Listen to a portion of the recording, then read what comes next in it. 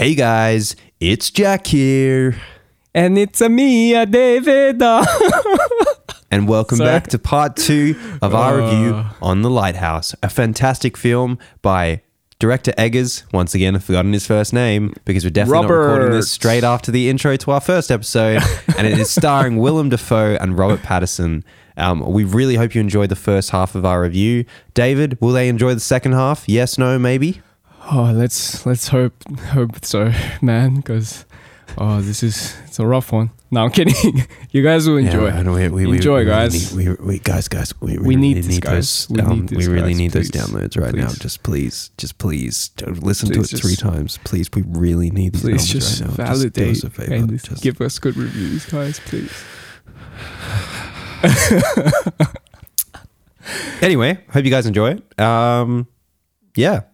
See you next week. Peace. Peace.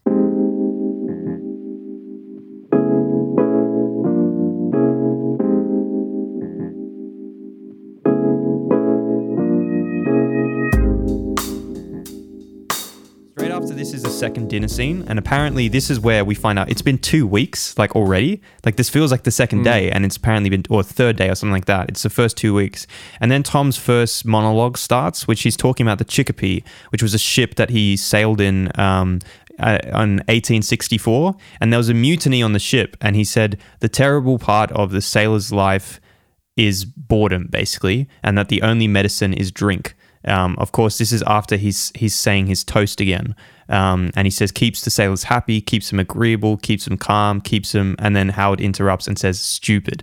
And there's a moment, just a very brief moment of bonding, as you think that like Tom's gonna sort of snap, but he starts laughing, and he says like, oh, maybe there's a fight in you yet, or something like that, and it's just really interesting because there's this moment of sort of the tension just slips away and they both sort of chuckle. And then it's instantly followed by the tension returning because Howard asked what happened to Tom's second before he came along. And then Tom says, died. Went mad, he did. Raving about sirens, merfolk, bad omens and the like. In the end, weren't no more sense left in him than on a hen's tooth. He believed there was some enchantment in the light. He mentioned that St. Elmo had cast his very fire into it. Salvation, said he. So this is interesting because at this point we already know that that Howard has seen a mermaid. So this is, it's not like he put this idea in his head. He's already seen them, and we know that probably the thing that put the idea in his head is the little carving of the mermaid that he has. But it's just interesting that he's sort of already like hallucinating about a mermaid, and this is before he finds out that the last guy apparently went mad talking about merfolk. This is the first kind of concrete scene where we get an idea maybe there is some kind of supernatural element to this film. And it's kind of funny because we were talking about Eternal Sunshine of the Spotless Mind not that long ago, and in that film it sort of hints at, is there something supernatural going on here as well? But it never sort of confirms it, just sort of touches at it. And I think this one definitely handles it a bit more heavy-handedly. But in this point it sort of introduces the idea that maybe there is something more, some kind of supernatural element to what is happening on this rock. Any takes from that? No? Okay. There you are. So he then Howard responds by saying tall tales, and then it's really interesting on Defoe's face. He sort of looks like upset that he hasn't believed him, which is not the only time in this film that we see that genuine sadness in Tom's face, that Howard doesn't have faith in him. Or doesn't respect something that he does. And that is a really interesting dynamic between the two of them. There is a sensitive side to him. But then he continues and he says, I've seen you sparring with a gull, which is obviously referring to him throwing the rock at him when he was blocking the door. Best leave him be, bad luck to kill a seabird.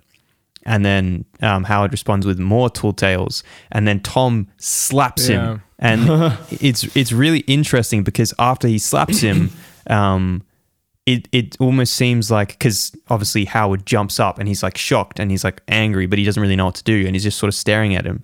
And it's really interesting, like Tom reacts by being like, oh, don't mind me, been a long day is all, like, we need some, like, I can't remember we need some coffee or something like that. And he almost looks like ashamed, or like he's let in on something that he didn't want to let in on.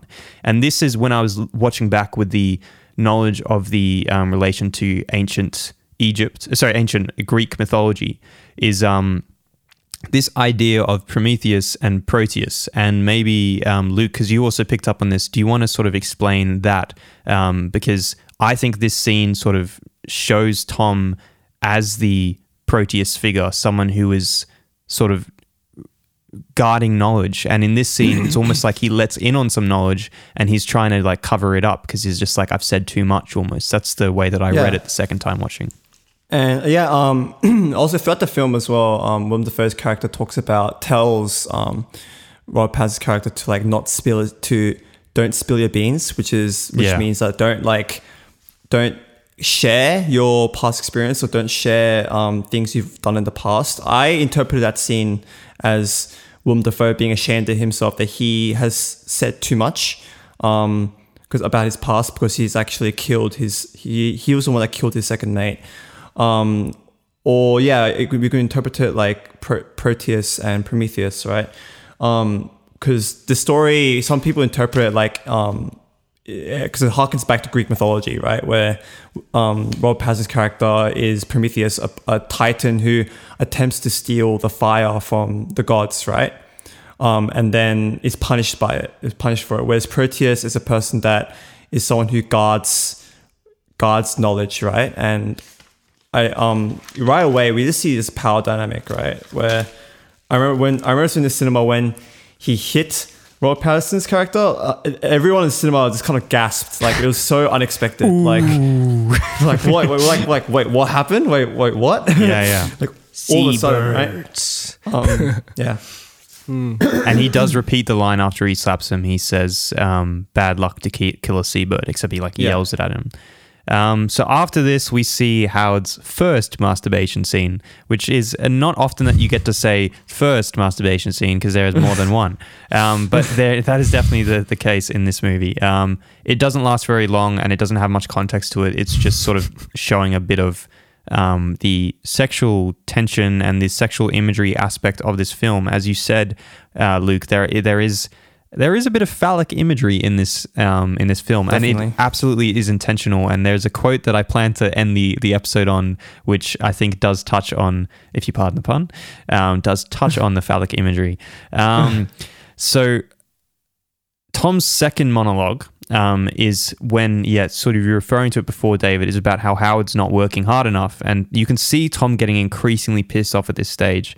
And I think, as I said, the score does a really good job of enhancing the tension between the two of them. And what's interesting is after this long monologue of telling him that, if he asked him to take apart every single like brick and nail of the place and like clean it until it sparkles like a sperm whale's tinkle or something like that. It's just something like that. After all of that, like, you instantly change to a scene where Howard is now doing the painting on the side of the lighthouse. And there's like once again, this is what I said about it, like changing tone. It changes from this really tense, like anger tone to all of a sudden quite a lighthearted, like frustrated scene for Howard, but it's still lighthearted. Like, they're kind of messing around. And obviously Howard falls at the end of this. The thing that he's on to paint snaps because Tom's messing with him and he keeps dropping him suddenly and is just like, what? I'm not doing anything, but it's obviously very intentional. And then it knocks him out, and then he wakes up and the seagull is like sort of tearing at his pant. In which case he tries to sort of swat it, and it doesn't go away until he actually does connect and sort of give it a bit of a slap, and it flies away. Once again, the seagull really getting under his skin. Any takes on this? Because I'm a little confused by like the unnecessary antagonization that the seagull is doing, or whether there is another take on this, that the seagull is trying to do something else. I don't know. If it plays with this, like if we go with the story of like the second mate was like convinced that the light holds power and knowledge, then maybe even in the form of a seagull, like he doesn't want Howard's character to get close to the source. So there is just this hate that just kind of stays with the person or the soul of the person, it doesn't remains even in the bird. The bird doesn't antagonize Tom though. But then again, is Tom true. real? We'll get to that. Yeah. So then we have the third dinner scene. And this is when Howard tells Tom that his name is Ephraim Winslow. And at this point, we have no reason not to believe him.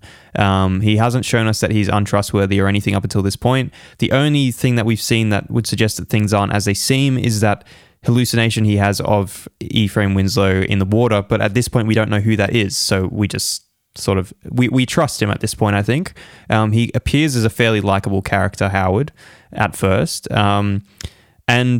but it's interesting because Tom seems to distrust him when he says this, and he keeps referring to him, interestingly, as his full name, as if to sort of mock him. He keeps saying his full name, he doesn't call him Winslow, he doesn't call him Ephraim Winslow. He'll say something and then he'll go Ephraim Winslow. Yeah, like that. Like he's like mocking him as if he knows it's not true.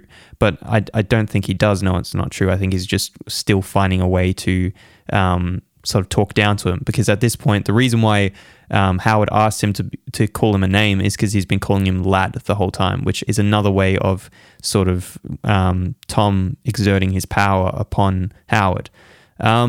We find out a little bit about Howard's past, that he worked in timber in Canada, and then Tom says that people work too hard up in Canada and that he wouldn't want to work there, which is interesting because Howard's literally been working himself to the bone, and this guy's just like, nah, people work too hard up in Canada. It's easy work down here. And like Howard's probably just sitting there just like, what the hell? You just sleep all day.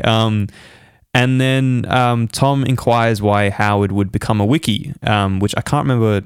It's an abbreviation of something. Lighthouse keeper. Yeah, but it's something else. I can't remember, but it doesn't matter. And one of the questions he asked him all these questions why he left, and one of them was, foreman found you too high-tempered for carrying an axe, which is quite interesting given the way that the axe comes into the picture later on. Once again, foreshadowing. It's just, there's so much foreshadowing in this film. And Howard claims that the only reason why he's there is because the pay is good, and he wants to build a house and settle down. And he says, sometime I'll raise my own roof somewhere up country with no one to tell me what for, and that's all. And yeah, this is once again tying into that theme of power and hierarchy. He just wants to have his own place where no one can tell him what to do. He's the boss, and that's all. But Tom clearly doesn't buy it, and he even accuses him of running, and sort of Howard just kind of brushes that off. Howard then asks right at the end of the scene, why is it bad luck to kill a seagull? And Tom replies that they are the souls of dead sailors. And he then asks whether Howard is a praying man, and Howard says, not as often as I might. I'm God-fearing, if that's what you're asking. And that's the end of the scene. And I just thought it was a really interesting way to finish the scene. And after the second time watching it, I do think that maybe the God thing is referring to something else, because despite the fact that they appear to be referring to the Christian God throughout this film, whenever they talk about God, within the monologues, or I don't know, of Tom, he consistently is referring to a different type of God, the God of the seas, Poseidon, we are led to think, or perhaps Zeus or something like that. But he's referring to gods that are Greek in nature, not the Christian God. But it's just interesting that he asks him, "Are you a praying man?" And he says, "I'm God-fearing." If that's what you are, if that's what you're asking, I don't know. Any additional take on that? No, I think, yeah, I also thought it was a Christian God at first until later it mentions more about the Greek gods. And I thought, okay, he's talking definitely about, and God-fearing as well is interesting because that can mean not just a singular God, right? It can just mean multiple. Yeah, that's true. The God, like God as a being in general, like as beings in general, right? Yeah. So I think that was interesting. Yeah. Well, and like straight after that, we see Howard staring up at the light from outside, and his desire for it is absolutely building, and you can see that he's beginning to really want to get into that tower. And soon after we see Howard climb the stairs during the night, because he's climbed the stairs and he's looking up, and we're led to believe that Tom is up there masturbating again. And then he seems to transform into some kind of tentacled monster. And the question again is, was this a dream once more? Because straight after that scene, we see Howard walk downstairs and he's going to get some water as if nothing has really happened. And so the question is, what is real in this film? And did this actually happen? I think due to a scene later on, we're led to believe that this didn't happen, that there is no tentacle monster. But it would appear that from the description in his third monologue, that this is the god of the seas. Neptune, right? Neptune. Is it not Poseidon? Poseidon? But he does say Neptune strike Poseidon. ye down. But maybe Neptune is god of the skies? I might have that wrong. Let me look it up. Neptune, god. No, Neptune would be sea as well, I think. I think they God do of- mix. he's the god of- Yeah. Okay, I so feel like he's it's, like originally the god of fresh water. By 399 BCE, he was identified with the Greek Poseidon and thus became the deity of the sea. So it looks like they're the same person. He was identified with the Greek Poseidon.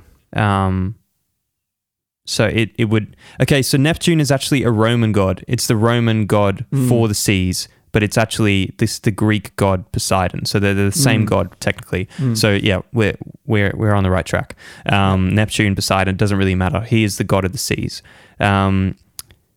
So yeah, I just found that a very interesting scene, and we're once again led down this path of something which I will comment, and this may be a little bit harsh, but it is a little bit of a trope within films, especially indie films, this idea of, what's real? And then they never really answer it. And it's just like, I'll just leave it up to your interpretation. And there is part of me that says that's lazy writing. Like, by just leaving it open constantly and saying, we won't tell you, it's almost like, well, I don't have to write the end of the film. And it's interesting because when both Patterson and Dafoe are staring into the light, which obviously Patterson doesn't until right at the end, but in the script, both actors are told how they should be feeling, but they're not told what they're looking at.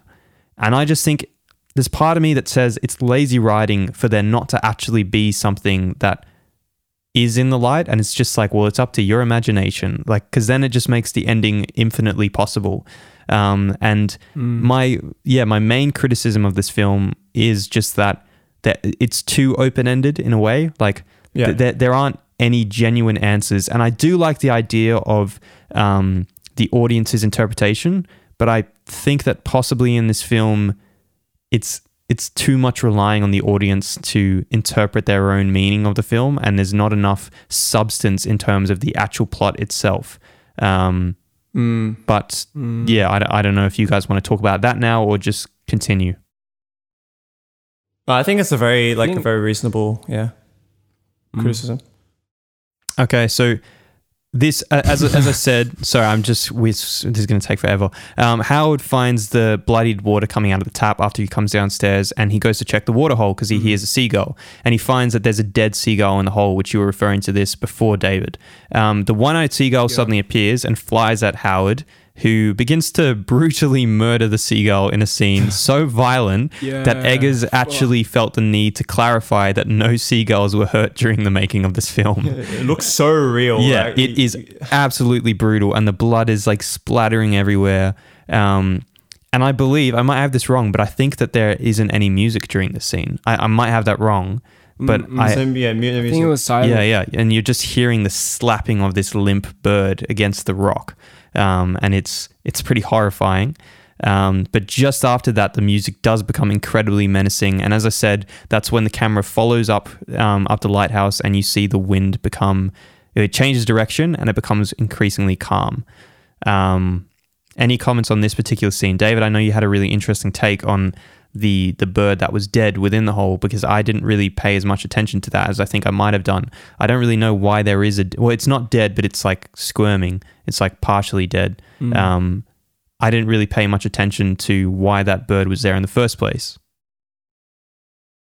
Oh, I did say it earlier. I thought it was just foreshadowing what was to happen.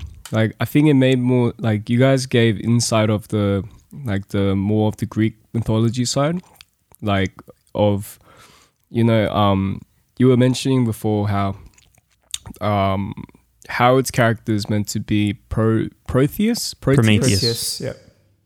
Prometheus, the one who's trying to share knowledge. And I read a little bit while you guys are talking as well, but like how he was punished for stealing the fire from the gods, and he's immortal, so he's always in this cycle of like being half dead or like in pain. Yeah.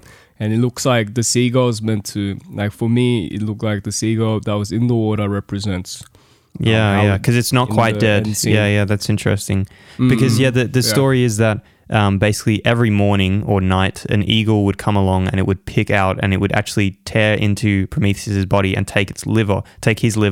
But because he was healing, because he was immortal, by the end of that 24-hour period, he just finished healing from that and his liver had grown back. The eagle would arrive and do exactly the same thing. And given what we see in this film at the end about the relationship between the birds and the seagulls and Howard himself, that's quite an interesting reference. We find out that this is the last day of their 4-week spell now. And so we have the 4th dinner scene, and Howard finally has a drink. And when I say a drink, I mean a drink. we see like me when I drink. We see the two of them bonding and laughing and getting on well for once. But the tension returns a bit because they're at this point they're really drunk. They're just downing cup after cup of whatever this liquor is, and the tension returns as Howard once again asks Tom why can't he see the light. And this is when we find out just after this, they have a little bit of a tussle and then the tension disappears again as they start laughing. And this is when we find out that Tom's name is actually Tom. Thomas Wake is his name. And we see Howard like really surprised that this guy's name is Tom. And we don't know why, because obviously at this point we still think his name is Ephraim Winslow. We don't know that his name is actually Tom Howard. And he's just like, Tom, that's your name, Tom. And he's just like, yeah, you can call me Tom. And this is really interesting. I don't know if you guys have heard about this, but this film is actually partially based on this really tragic tale where 2 guys named Thomas got stranded on an island who were working as wikis, and they hated each other. And one of the Toms actually dies. And because the other Tom was so scared that he would be accused of murder because everyone knew how much they hated each other, he built him like a casket and he put him in the casket and he basically kept this body rotting away in the house with him to say like, I didn't kill him. And eventually the guy was rescued off the island, but apparently he was just never the same. It was just tormented him for the rest of his days. Well, I did not know that. Wow. Yeah. So the fact that they're both called Tom is not a coincidence. This is based like that's and this is what I'm talking about. Like the level of research that goes into this, it's just absolutely insane. So yeah, that's another little piece. So the next morning they wake up absolutely trashed, and Howard goes to go to the bathroom and he finds that the 2 toilet bowls are completely full up disgustingly. He goes to throw them off the cliff, and in the wind it flies straight back into his face. This is actually a reference to The Big Lebowski, funnily enough. That's actually been confirmed. That is a reference to The Big Lebowski. And his scream when it happens, it's just the most like painful scream, and we can all just identify because you see him throw it goes out, and then it just goes straight back on his face. Yeah. Oh man, so bad. I was just like, why did he think that would be a good idea? Like he could have just like flipped it over. It's kind of like when you go to wash a spoon in the sink. And you pour the water and then it hits the spoon and it just goes sprays everywhere. It's just like you just, as soon as it happens, you're like, why did I do that? But anyway, then Howard is walking back and he's continuing to sort of do his morning duties. And then he finds the siren. He finds the body of the siren washed up on the shore. And he goes over, and as I said, this is played by Valeria Karaman. And he sort of pulls away the seaweed and sees that she's incredibly beautiful and she's topless, obviously, because she's a mermaid. And so he's moving down and he's like sort of marveling at the body because he obviously hasn't seen a woman for quite some time. And there's a lot of sort of, as I said, sexual tension built up. And then you just see below the waist of this woman. Yeah. And you see some massive genitalia on this siren. Now you don't really get a good glimpse of it, but you just see the top and you see it switches back to Howard as he sort of pulls away in like shock. And then I remember just seeing the scales on the side, or like the I didn't lungs, notice it the first time because it does sort of focus on the scales, but you do see the top of it. And after you see that later on in the film, you're kind of expecting to see it the second time through. And then she opens her eyes and she's smiling at him, and she sits up, she's smiling, like, as I said, very beautiful, just like the tails of the siren is supposed to be. And then she screams, and she's like laughing, screaming, and Howard just gets freaked out and sort of runs away. And then he runs straight to the hut, right? Or to the house. And this is really interesting because before this, every single time we see one of these hallucinations in quotations, it completely cuts scene, and so you don't know whether it was real or not. But after this, Howard runs straight into the house, and Tom says something like, "What are you doing yelling for? Like, why are you yelling?" And as we see him running away, Howard running away from the siren, he is yelling. And so this would suggest that this did actually happen, or at least Howard's part did happen. But whether he was really seeing a siren or not, that's the part that is left up to debate. And once again, we never really get a confirmation of this, whether this is just imagery that's related to the story and is there to provide depth to the story and to the character, or whether this is some kind of supernatural element within the film. What do you guys think of this scene? It's hard to say, man. I'm interested to hear Luke's interpretation, but yeah. Go ahead, Luke. I actually don't have much to comment about it. I just thought that it's kind of one of the first times in the film that I think sort of weaves in. Because before, it's actually kind of like straightforward in the fact that the audience kind of knows, this is a hallucination, this is reality. But I think this is the first time where it blends. Yeah, absolutely. And I think that's when we kind of get the sense that he's losing it, right? He's losing touch of reality. Absolutely, yeah. And I agree. And David, I guess to answer your question earlier on, I definitely think that this is one of the first times where we begin to question his sanity. What is interesting is he doesn't tell Tom what he's seen, and I'm presuming that the reason why he doesn't tell Tom is because he knows what happened to Tom's second in command, is that he apparently went crazy and started seeing mer people. And so it's almost like him saying, if I tell him, he'll think I'm crazy.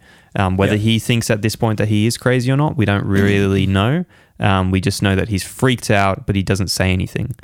So the next day, this same day when they're supposed to be getting picked up, the boat doesn't come. And we're led to believe that it's the storm that's keeping the boat away, and that because of the conditions, the boat just can't come close enough to the shore. As Howard is going about his duties, he's beginning to, like, there's a bottle of the alcohol next to him, and he very nearly takes a swig, and then he puts the lid back on, which was interesting. He's like sort of tempted to sort of ease his sanity by drinking, but he doesn't, especially given what we see in a few scenes' time. But then we find out that the provincials have rotted away, and basically Tom says that they have to ration from now on. And Howard says it's only been one day, and Tom says it's been weeks, and that every day he's been telling him, and every day Howard says, why do we need a ration? It's only been one day. And he says he'll take the dory out to try and find the food or something like that. And so Tom tells him that he's been saying this every day for weeks. And so this is the point where it's indisputable that either he's crazy or Tom is messing with him. This is the first time where it's just like, no, that there's something going on here. What did you guys think? Did you guys think that Tom is messing with him at this point, or did you think that he is actually starting to lose it? I thought he was losing it until closer to the end of the film, where, like, you get the sense that this guy, like, the ending kind of just set for me that maybe Tom was just trying to get him insane from the start. and that was his goal from the beginning, because he doesn't want him to leave at all, and he's trapping him by manipulating him. And like him drinking that night is the turning point where he like loses touch with reality and time and everything. Because when you see Howard at the start of the film, he has good like self-control, because he wanted that fresh start. He's actually trying to be really good worker, stay on duty, stay on task, do everything he's told, because he just wants to make money and settle down. And I thought he was like a genuinely like, I want to get away from my past as far as possible. He does come across as very genuine, whereas like Tom never comes across as genuine. Even at the start, you still think that there's stuff there. And so I think that we are more inclined to trust Tom than to trust Howard than to trust Tom. But yeah, it's interesting. I think I probably did go the same direction as you, assume that he was crazy until we saw more later on. What about you, Luke? How do you sort of interpret this? So when I first saw it, or when after when like knowing what happens later? When I first saw it, I thought that Howard was crazy. Yes. Yeah, right. I thought Howard was starting to lose it. And I think like Defoe's delivery of his lines are so good that you kind of believe him, because his delivery is so good to say, you've been saying this for weeks and stuff like that. If you watch it again, you kind of see that he is sort of coming up with his plan as he goes along, or that's the way his line delivery seems. Like he becomes more confident in this idea that he's been saying it to him every day as he goes along, which I thought was interesting. Tom actually says that in 1875, which would have been like 15 years before this, a wiki was actually stuck there for 7 months. And this puts the idea into Howard's head that, like we could actually genuinely be stranded here. As he's speaking, Howard takes a knife and hides the knife. It's just like a butter knife, which is quite funny. But Tom claims while he's taking this knife that he's recounting a story, and he claims that scurvy ruined his leg. And earlier on, we heard Tom say that he broke his leg, and that some like Catholic nuns were looking after him. And so Howard challenges him and said that he broke it earlier, and Tom just says, "You must have misheard me." And at this point, I think even a few seconds after that previous scene, we instantly doubt Tom's authenticity. And so we say, well, how long has it been then? And so it enters this stage of, what's real, what's truth? And really interesting. They continue to get piss drunk, as we see repeatedly in the second half of the film. And Howard actually drunkenly, and I didn't pick this up the first time, because at the first time you don't know yet that he's not actually Winslow. But the second time watching it through, he drunkenly refers to Foreman Winslow. And he says he always used to like be so tough on me, just like you, to Tom. And I thought that he was just referring to like because he said he was living with his dad. And I thought maybe he's referring to his dad or something like that. But when you watch it again, you realize that he is referring to Ephraim Winslow. And Tom does pick up on this. He's just like, Winslow? And he like questions him about it, but it doesn't really lead anywhere. So Tom is like withered enough to pick up that something weird has happened there. But he doesn't really figure it out, because we see genuine surprise from him later on when he finds out that Tom Howard is actually not Ephraim Winslow. This is followed by the what scene, which you referred to, David, which is so good. So does one of you want to talk about that? David, go ahead. No, you go. You're our guest. So basically, like these two, they're pissed drunk, are sitting there, and then all of a sudden, one of the characters says what, and then the other says what, and then they constantly go at it, just saying what until they start screaming at each other and like looking, like being literally so close to each other that like their nose are touching, and and then Robert Pattinson says, "That's your problem." Something that like he's something about like how he's just losing it and he just wants to get out, and he wants a steak. Like if he had a steak, he would fuck it. He would have sex with it, right?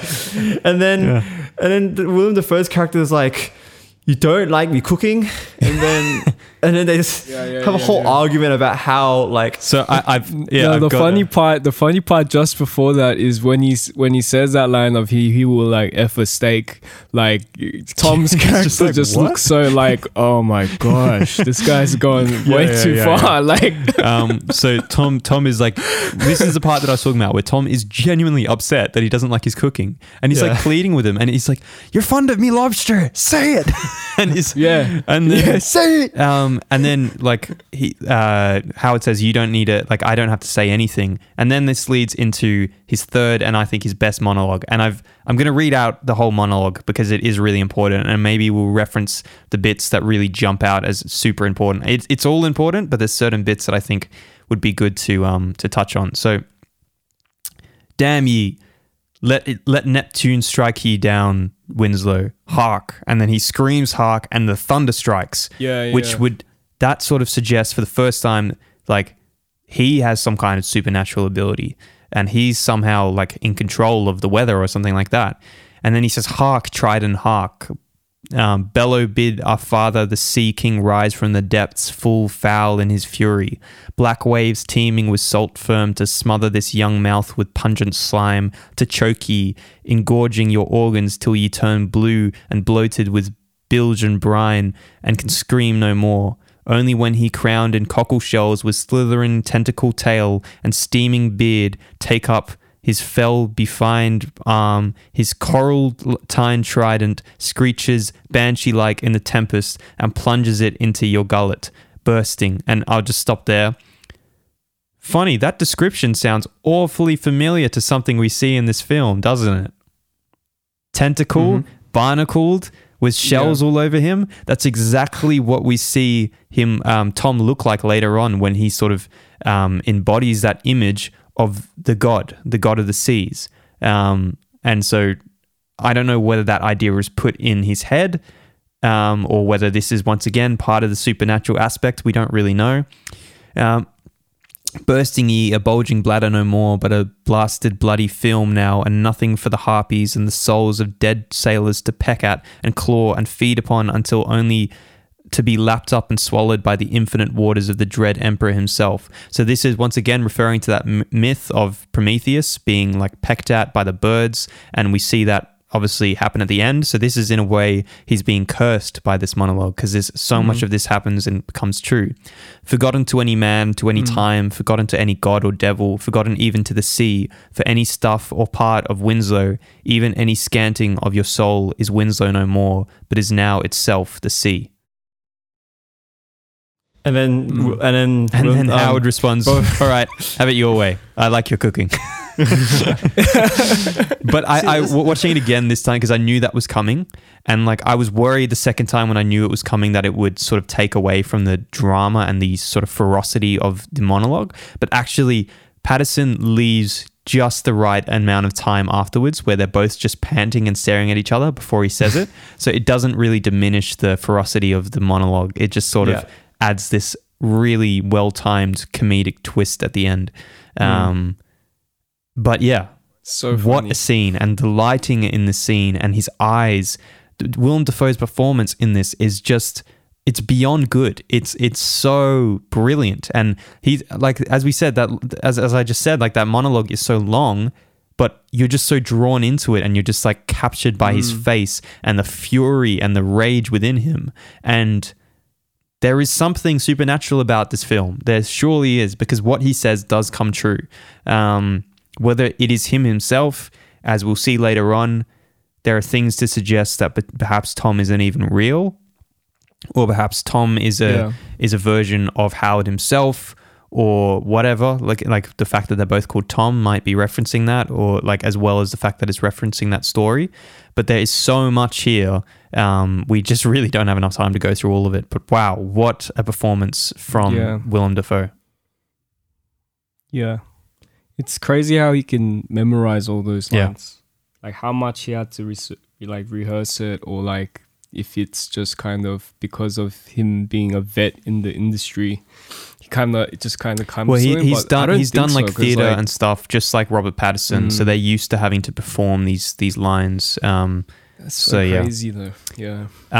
So after this, Howard tries to break into the Lighthouse light room. He can't. He's got the knife. He tries to twist it, and the knife snaps.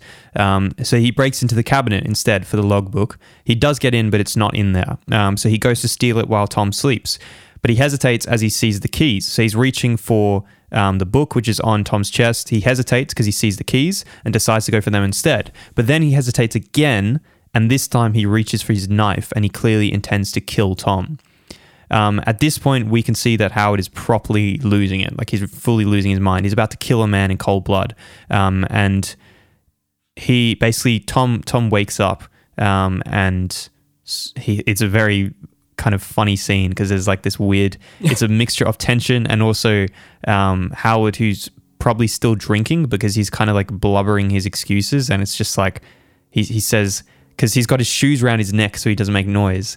And Tom's just like, strange way to wear your shoes. And he's just like, I didn't want to wake you, long days and all.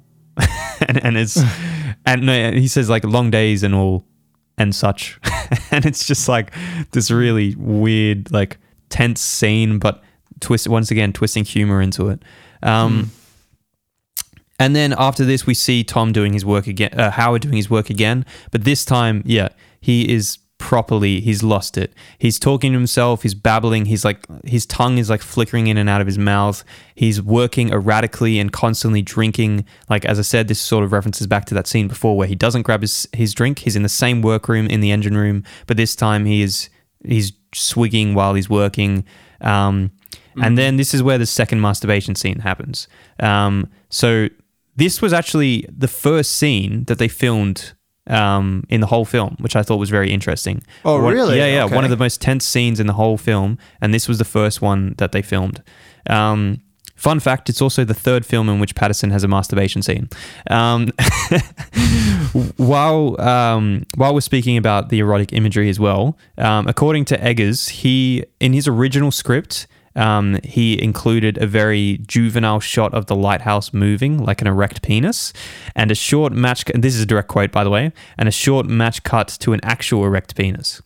End of quote. So A24 and New Regency only agreed to Eggers shooting on 35mm black and white negative if he agreed to remove all the scenes of full frontal male nudity, which happens to include scenes of erections.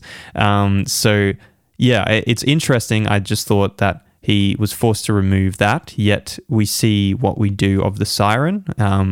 Perhaps a little bit of double standards there. Well, not perhaps, absolutely some double standards there within the film industry, that we literally see a full female genitalia plus breasts, yet we can't see a penis. Like, yeah, it's a bit strange. Yeah.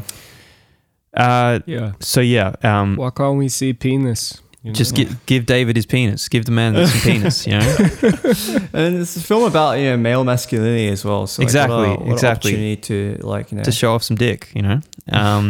Yeah, show some dick, man. While we're still on genitalia, the siren's genitalia is actually it's based on the genitalia of a shark. That's kind of what it looks like. Oh yeah, no one. Yeah. So yeah, we see. That's what shark genitalia looks like. Yep, apparently so. So we see Howard trying to focus on the siren while he's masturbating, and he's holding the wooden siren carving, but his mind keeps flashing elsewhere, and we kind of see a bit of a montage here as it flashes all between different things. But it flashes to Ephraim Winslow. It also flashes to a swinging cart hook, which he references before when he's drunk about just give me the hook, but he doesn't. It switches to him pulling up the lobster basket, and eventually he just screams when he keeps seeing Winslow and he can't continue, and he just falls to his knees and he just begins to weep. Oh wait, I interpreted that scene as him reaching like an orgasm. Oh really? I thought it was that he couldn't continue. He was trying to focus on the fantasy, but his fantasy kept moving towards his past, and that he couldn't finish. I don't know, but maybe he did. Maybe he's crying because of the shame of it, because they do kind of reference that the shame of like sexuality is referenced in the movie as well, during a conversation that Howard and what's his name? Tom are having. Tom. So yeah, we after his weeping finishes, we see basically that what we're watching in the montage is Howard pulling up the lobster basket, and we see that in the lobster basket is a head which is missing an eye. And so this is the point where we find out that Tom's second in command was missing an eye. And that's where if you were smart enough watching it the first time, you could make the connection between the seagull and the head. I didn't make it the first time. I only made it the second time because at this point the seagull's already dead and we don't see it again. And so like you'd have to be quite sharp to be able to pick it up. I don't know whether either of you guys figured it out the first time. Yeah, I did because right after, soon after. Keep up, Jack. Robert Pattinson says when Robert Pattinson will like confront he does.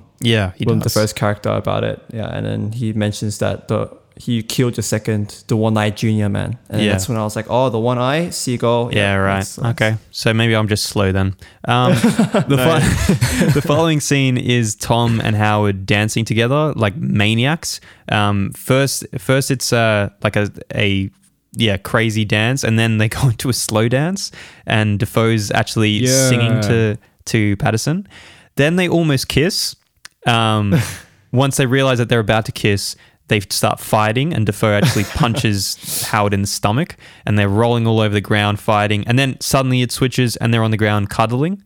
And then this is when Howard tells Tom that his real name is Tom Howard, and Tom asks Howard, who is Winslow? And Tom, he says he's no one, and then Howard says he's no one, and Tom kind of calls him out on it. And Howard asks if he can trust Tom, and Tom tells Howard, don't go spilling your beans, which obviously is a line that comes back later on in the film.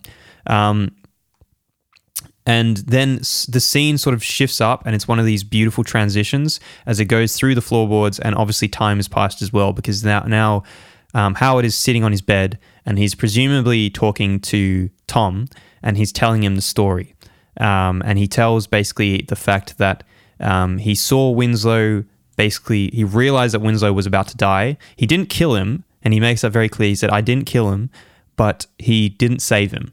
He kind of watched him die, and the assumption is that he could have saved Winslow, but he was pissed off with Winslow because he was always on his back, and so he basically just watched him die. And he says, at the end, all I could think of when he was gone was I could use a smoke, which is interesting because every time something bad happens in this film, it seems that like Howard pulls out a smoke, and that happens later on as well. So when he's done, the camera goes to where Tom is presumably sitting, and he's not there. And then all of a sudden, all the Foley, all the sound design stops, and there's silence.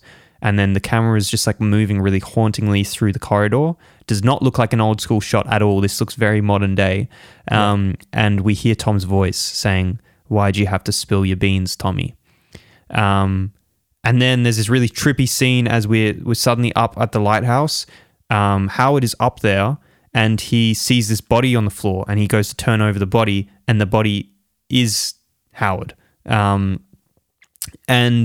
then another hand grabs his shoulder. Howard turns around, and we see Tom standing there naked, and he literally, in this scene, he looks like a Greek god. Like and this is before we switch to that. There's the following scene, obviously, but even before that, he looks like a god. But then we see this amazing shot of Tom standing like he's in the position of a Greek sculpture, one of those old school Greek sculptures, and he's staring into Howard's eyes. And from Tom's gaze is light. And this is like, is Tom the lighthouse? Like, what's going on here? But he's just staring right into Howard's face, and it's this beautiful shot. And yeah, as I said, like the position that it's very intentional, the position that Defoe is standing in, it looks just like one of those statues or sculptures of a Greek god, which was built like back in ancient Greece. There's a lot there, guys. Do you have any thoughts on that, or maybe something that I missed out explaining it? No, you did. Like, that's exactly what I thought as well. I just thought this was an amazing, beautiful shot. Like, if I saw it in a museum, I'd be like, that's... yeah. Like, it's that good. David, anything? Yeah, I think it's based off a painting because while we were talking about it and I was looking at the Prometheus and Proteus thing. Can't see the artist's name here, but let me flip this. They based it off this painting. Yep. Oh, I see it. Yeah. Oh yeah. Yeah. Wow. That's absolutely based off that. So this. who's in that painting? I think it's meant to be Prometheus and Proteus. Wow. It's by what's it called? That's definitely it. I mean, The imagery is right there. Yeah, it's exactly the same. The lights shining out of the eyes. Yeah. Well, it's out of his whole face in that one. Oh, of Rime of the Ancient Mariner by Gustave Rime of the Ancient Mariner, 1877. Yeah, that's a very famous book, Yeah. Rime of the Ancient Mariner. Well, okay, cool, very cool. Yeah, I know man. that was one of the books that he read for his research. That's awesome. What an amazing reference. So, any ideas why Howard is finding himself? Because Howard is finding it, or like Howard he turns flips over the himself. body and it's him. I couldn't really understand what that was pointing at. Luke, do you have something? I know this film explores identity, but I mean, the only thing I can think of is he's seeing Ephraim Winslow, but it's him this time. But I don't think that fits because before this, we've seen Ephraim Winslow as Ephraim Winslow. I think that it kind of adds on to the part where like he's talking to himself and it just thickens the plot even a bit more. Like first you're thinking is there a supernatural thing going on? What's reality? And you have all this, and then you add another thing where it's like, are one of the characters even fake? Like, is Tom really there, kind of thing? Yeah. And like, because they end up becoming so similar, and there's so many overlaps, but other than that, I can't think of why that was shown it's strange. that way. It's strange. The way I interpret it was just that like he's a product of his own demise, and then the Greek god like essentially like it kind of with this light sort of shining out from his eyes going into Robert Pattinson's eyes, I think is a imagery of like him being judged. Yeah, by that's God. that's what I thought about that bit. I just didn't really get the bit before, but where he's seeing his own body. I think in film when you see your own body, I think like the symbolism behind that is that like your actions essentially like contribute to your demise. Yeah, okay. All right. So Howard then, it flicks and Howard's trying to run to the dory, to the little boat. And then Tom appears with an axe and destroys the boat. So he what can't an amazing leave. scene. Wow. Yeah. When that scene, like when the scene opens, I was like, "Oh no, get away!" Like, but I mean, he saved his life because if he went out in that boat, he would have died. Like as the waves would have taken him. But yes, it's pretty crazy. And then Tom says something about like, "You can't leave me" or something like that. Don't leave me. Yeah. And then Howard literally runs away, and Tom chases him into the house with the axe. Man, which that scene is... I sort of got the Shining vibes from that. Yeah. And Howard accuses Tom of killing his second, and he says that the mermaid carving was a charm that Tom made, but he destroyed it, and that he says I'm free of your designs. This is at the point where we're like, okay, Howard, like we agree that Tom isn't a good guy, but that he's created a charm and he's like trying, and we're like, okay, you've properly lost it at this point. At the same time, Tom is still messing with him, and Tom takes like this sympathetic approach and is like, you've lost it, and he tells Howard that Howard smashed up the lifeboat and Howard chased him with an axe. And then Tom goes on to say this whole thing, this whole scene, everything, the rock, the lighthouse, him, they're all figments of his imagination. And he's just pushing him further and further into insanity. And Before this part, you could say that perhaps Tom was just manipulating him. But at this point, I think it was one of you who said it before, that it is Tom's agenda to push Howard into insanity, which up until this point, you can't really make a strong case for that. But with this scene, I think you absolutely can say that there's clear intentions from Tom to push Howard into insanity, and it absolutely appears to be working. And we also question Tom's sanity in this scene as well, because he asks Howard, "How long have you been on this rock?" Like 2 weeks, like 2 days, like 3 weeks. Help me to recollect. Even the audience starts to distrust what Tom is saying. I didn't interpret it that way, to be honest. I interpreted it as he was still messing with him, but maybe you are right. I thought it was like a rhetorical question. Anyway, Howard, after all this, responds with, "I could use a smoke," which is exactly what he said after the last terrible thing that happened to him. And we see this again. He doesn't say it next time, but he does it again within a few scenes. They then make more drink out of turpentine and honey. And after Willem Dafoe drinks from this thing, he yells and he screams, "Monkey pump!" Wait, what does he say? Monkey pump. Yeah. It's like, I don't know. I thought it was so funny too when you said that. And then it looks like a monkey shot like it's going up above them, and you see them like sitting on the ground, just like, monkey pump. So it then changes. The scene flicks to this beautiful scene of them sitting under this tiny little table, and they're drinking this like deadly alcohol. And then all of a sudden, the sea bursts through the window above them, and they basically the scene cuts out, and the house is completely trashed. When they wake up, they're in like a foot of water, and Howard goes and basically urinates, then he throws up, and then he finds the logbook, which he's been trying to get into the whole time. And you see this fury appearing on his face. And when I first saw the scene, I sort of interpreted it as maybe he's finding out what's in the light. And I thought we're finally going to get an answer to this, but unfortunately we don't. What we find out later is that actually he just is reading that Tom has been ripping into Howard at every single opportunity, and has even asked for Howard to be docked his pay. Like, he's just been completely unnecessarily cruel to Howard, and Howard is furious because the only reason why he came to the island was for the pay, and that's the one thing that it looks like Tom was trying to get him to lose. He then leans up and he punches the clock, which for me is like the end of this theme about time, because now time is no longer relevant. Because time was only relevant in terms of how long he was going to be on the island, and now he doesn't seem to care about getting off the island anymore. The only things that mattered to him is getting revenge on Tom and claiming the light inside the tower. And so time is now, it doesn't really matter how long things are going for or how long they've been there anymore.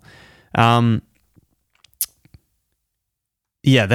once he explains this all to Tom and finds out that he's worked out exactly what Tom's been doing, he basically calls Tom out on all his BS, and he basically he seems more sane because he believes in himself now, and he stops doubting his own reality because he now thinks that every single thing that Tom has said is not true.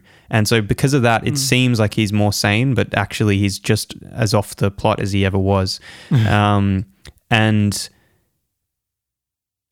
then begs Tom to let him into the lighthouse. He gets down on his knees and he begs him, and then Tom then goes on about how he said, "Or what?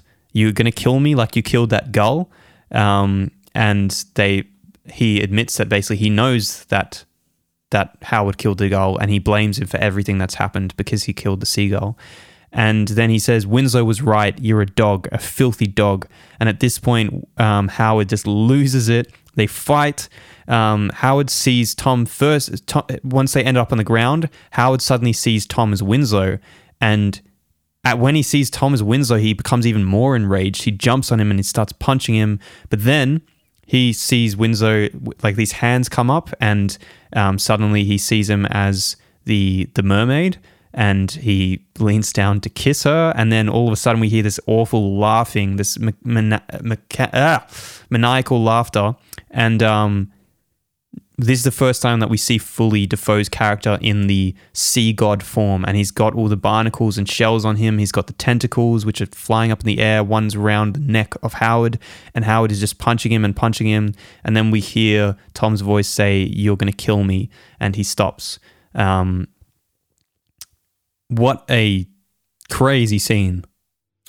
Yeah. Oh man, I had such an amazing. I had a huge smile on my face watching this scene. It was just like everything I love. Whoa. No, it was just like it was everything. Well, if we rewind a little bit to sort of Howard kind of getting angry at Tom for like lying about everything. His language about how he describes him, like, you smell like jism, you smell like piss, you smell like hot onions, fuck the farmhouse, something like that. And then it's such a contrast to like how like Tom kind of rails Howard back in the monologues back then. Like he uses like eloquent language from Greek mythology, whereas like, you know, Howard's just like, fuck you, sort of like, sort of like, and then he even mocks him like, oh, you have a way with words. Yeah, you have a way with words, right? And then there's the scene where like all three of like Howard's hallucinations become like realized, right? The dead body of his former worker, the mermaid, and King Neptune materialized into one like one reality. It was just so well done. Because then there's a scene where when they're fighting, Tom is kind of like pushed out of the frame, and then you see Howard's reaction as he's like stumbling back, and he sees something, and that's when we see his dead worker, and then he tackles him, and then the worker goes out of frame, and then we see like this female's hands come up his face, start stroking him, putting her fingers in his mouth, and he leans over to kiss her, and in the next scene she's disappeared, and it's just King Neptune, and it's just I mean, to me that's very clear imagery that it's saying like the same thing that he desires is the same thing that's killing him, and or it is going to kill him basically. And wow, what a visceral way of showing that with just some amazing imagery. Wow. So once he's almost killed Tom, he stands up and he forces Tom to bark like a dog, because he's been called a dog the whole time. He's sick of being called a dog. It's the same thing that Winslow called him, and so he's basically forcing Tom to bark. And credit to Defoe's performance here. His bark is very good. He's a very good dog bark. Rough. Yeah, it was very good. And he's just lying there curled up in a ball, and then we switch scene, and Howard has put a leash around Tom's neck, and he is leading him into his own grave, which he has dug for him. And this is where we see Tom go on his final monologue, and he's once again referring to, I haven't written this one down, he's once again referring to the ancient Greek mythology and putting a final sort of curse upon Howard.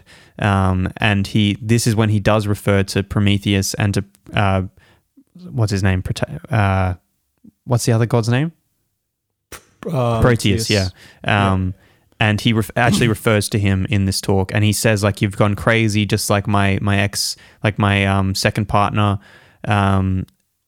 It's a very, like, the acting chops in this scene as well. Like, dirt is going into Defoe's mouth while he's saying this because he's being buried alive, and you can see like the real discomfort on his face from the scene happening, but at the same time still acting, and just wow, like, oh my gosh, it's just a brilliant display of acting from Willem Dafoe.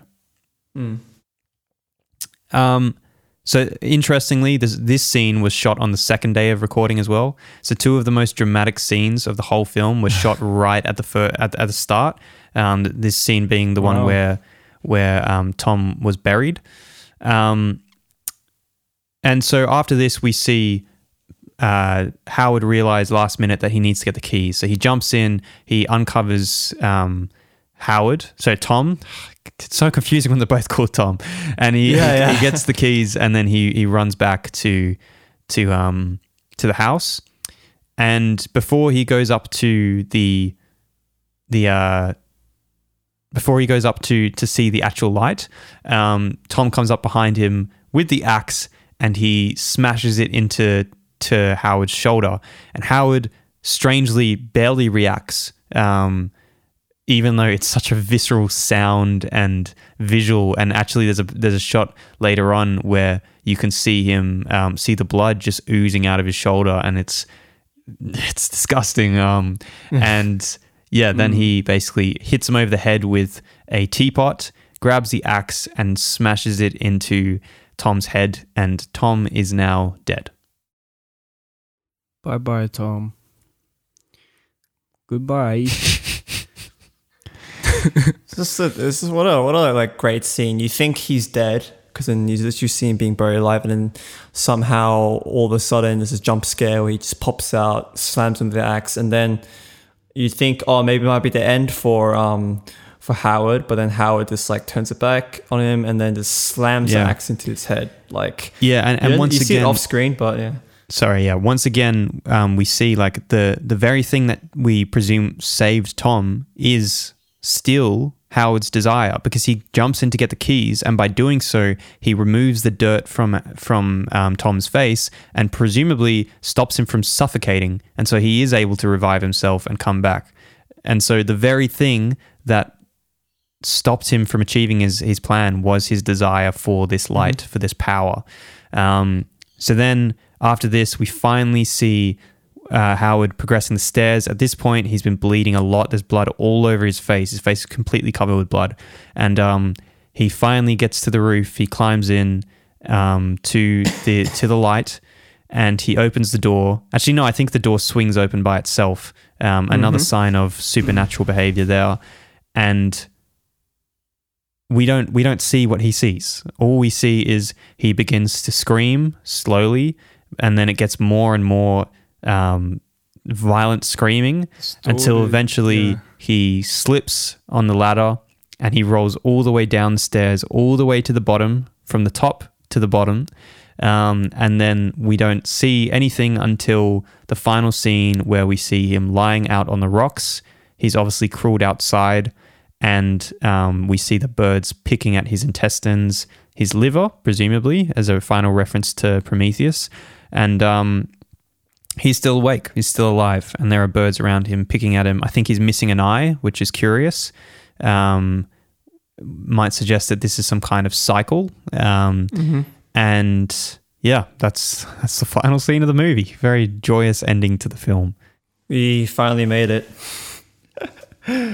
Man, this final scene, oh my goodness. Like this film overall has impacted me so much to the point where one of my music videos is in black and white, and this film is something that it's like on the same level of Parasite, to the point where I'm like, I want to make something as amazing as this later in my life, but I don't know if I can do it.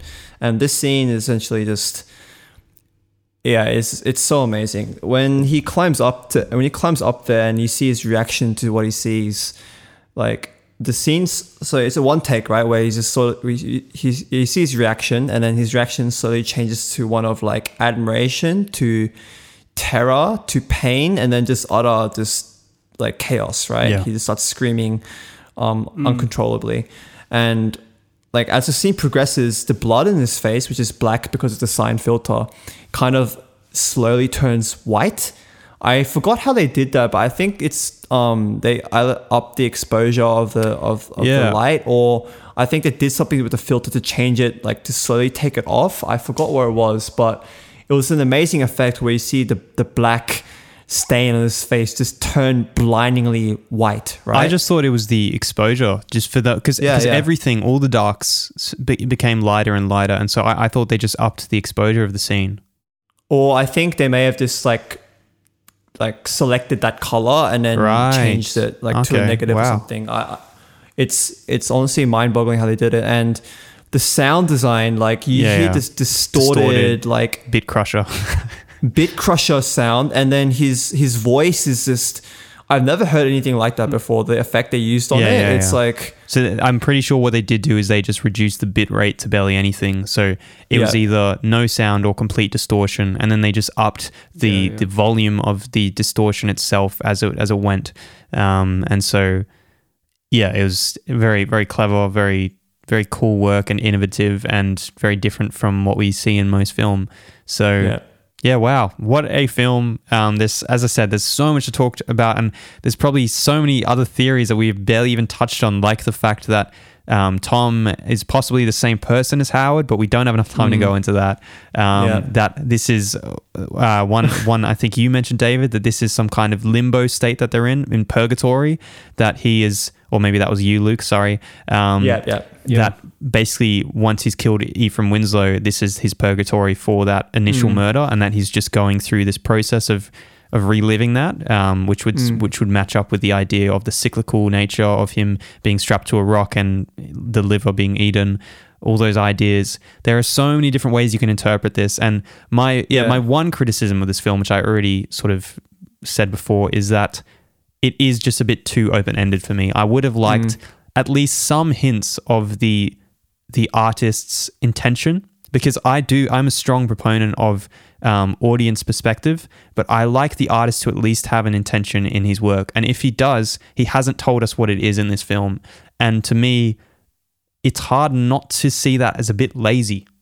Creating all this amazing, like, complex build-up. I mean, anyone can create amazing, complex build-up if there is no resolution. The hard part is tying it all together. And because I don't feel like he did a comprehensive job of tying it all together, like all the dots, like he tied a lot of them, but the final idea of what is the lighthouse, to me, I would have liked it if he gave even a hint of what his own opinion of it was, but instead it's just a little bit too open-ended for, like, you decide.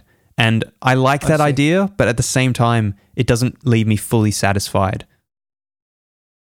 What do you think, David? I think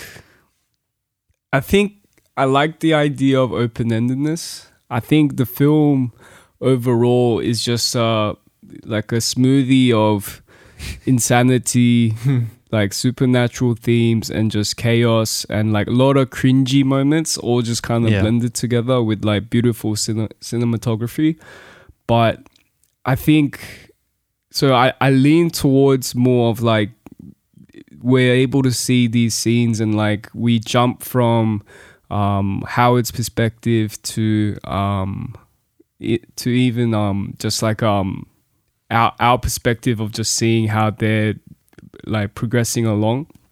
And it makes me just think that they're both just gone insane. Like the conclusion that I draw from is they've both gone insane, and because there's no point of reference for them to like progress in any way, because they're stuck on the rock, they end up worshipping the lighthouse and they end up fighting for it. And that's how I just interpreted the movie. But yeah. David, I think good movie. I really like that interpretation. I do. I really like the idea that they're worshipping something that isn't even real. Like it's just like the replacement for God on this like terrible place that they are. But the only thing that I struggle with that is it doesn't make sense, the scenes where they're staring at the light and they're obviously receiving some kind of, I don't know, there's something they're getting from it. Pleasure or pain. Or like and that doesn't add up with the fact that they're worshipping something that isn't real, because there clearly is some kind of mystical aspect. And so like in a way I wish that your theory there, I wish that was the theory, because I think that would have created such an amazing like blend of I don't know, like being anticlimactic, but not in a bad way. It almost being like, this is what happens, like, you know, like almost a cautionary tale. But I don't really know what the film is saying in this. And so, Luke, maybe you have some ideas and you can sort of explain what your interpretation is. But we'll sort of wrap it up with you, and then I want to leave you with the final explanation that I found from the director himself of what this film is about. So you finish up, and then we can wrap up the podcast with this final little quote that I found. I honestly think so. One of the questions I wanted to ask you guys was, what do you think he saw like when you finally reached the light? Right? What do you think he saw? I've got no idea. That's the thing. I personally like to think that he saw nothing, and that's what made him go insane. Maybe. I personally like to think that. But that doesn't. What about the light effect? What about the glowing and his face getting brighter and brighter? Because getting brighter. Yeah. I see. Once again, like I would want to agree with you on that, but there's too many things that are pointing away from it. Because that's what I thought as well when David was saying that there's actually nothing up there. That's what I was thinking. Is that like the reason why Defoe gets his piece is because he's looking into just light, just plain old light, and the reason why Patterson gets his like enraged, like just why he basically explodes is because he's so frustrated that there is nothing there and that everything he's done is for nothing. But there's too many supernatural elements for me to just write it off as that. And there's like right. Like the sound and like the light like going brighter essentially is essentially alluding to the fact that he's witnessing something so transcendent, something so incomprehensible that he is losing it, right? He's actually it's almost like his mind's being split from his body, right? And it wouldn't make sense why Defoe gets naked when he goes up there, because he bathes in it, and that's more than just light. That's more than just peaceful. I don't know. Yeah, there's something about it, but yeah. But then again, the choice of using that sound and that visual effect can also just like represent how it is feeling as a character. Like he's gone through everything and he's reached there, but he sees nothing. So like that sound and that effect is essentially just symbolizes how like broken he is, and how the knowledge of that there is nothing is like is so deafening and so blinding for him. So that's my interpretation. Okay. But one thing. Yeah. Go ahead, David. Go. No.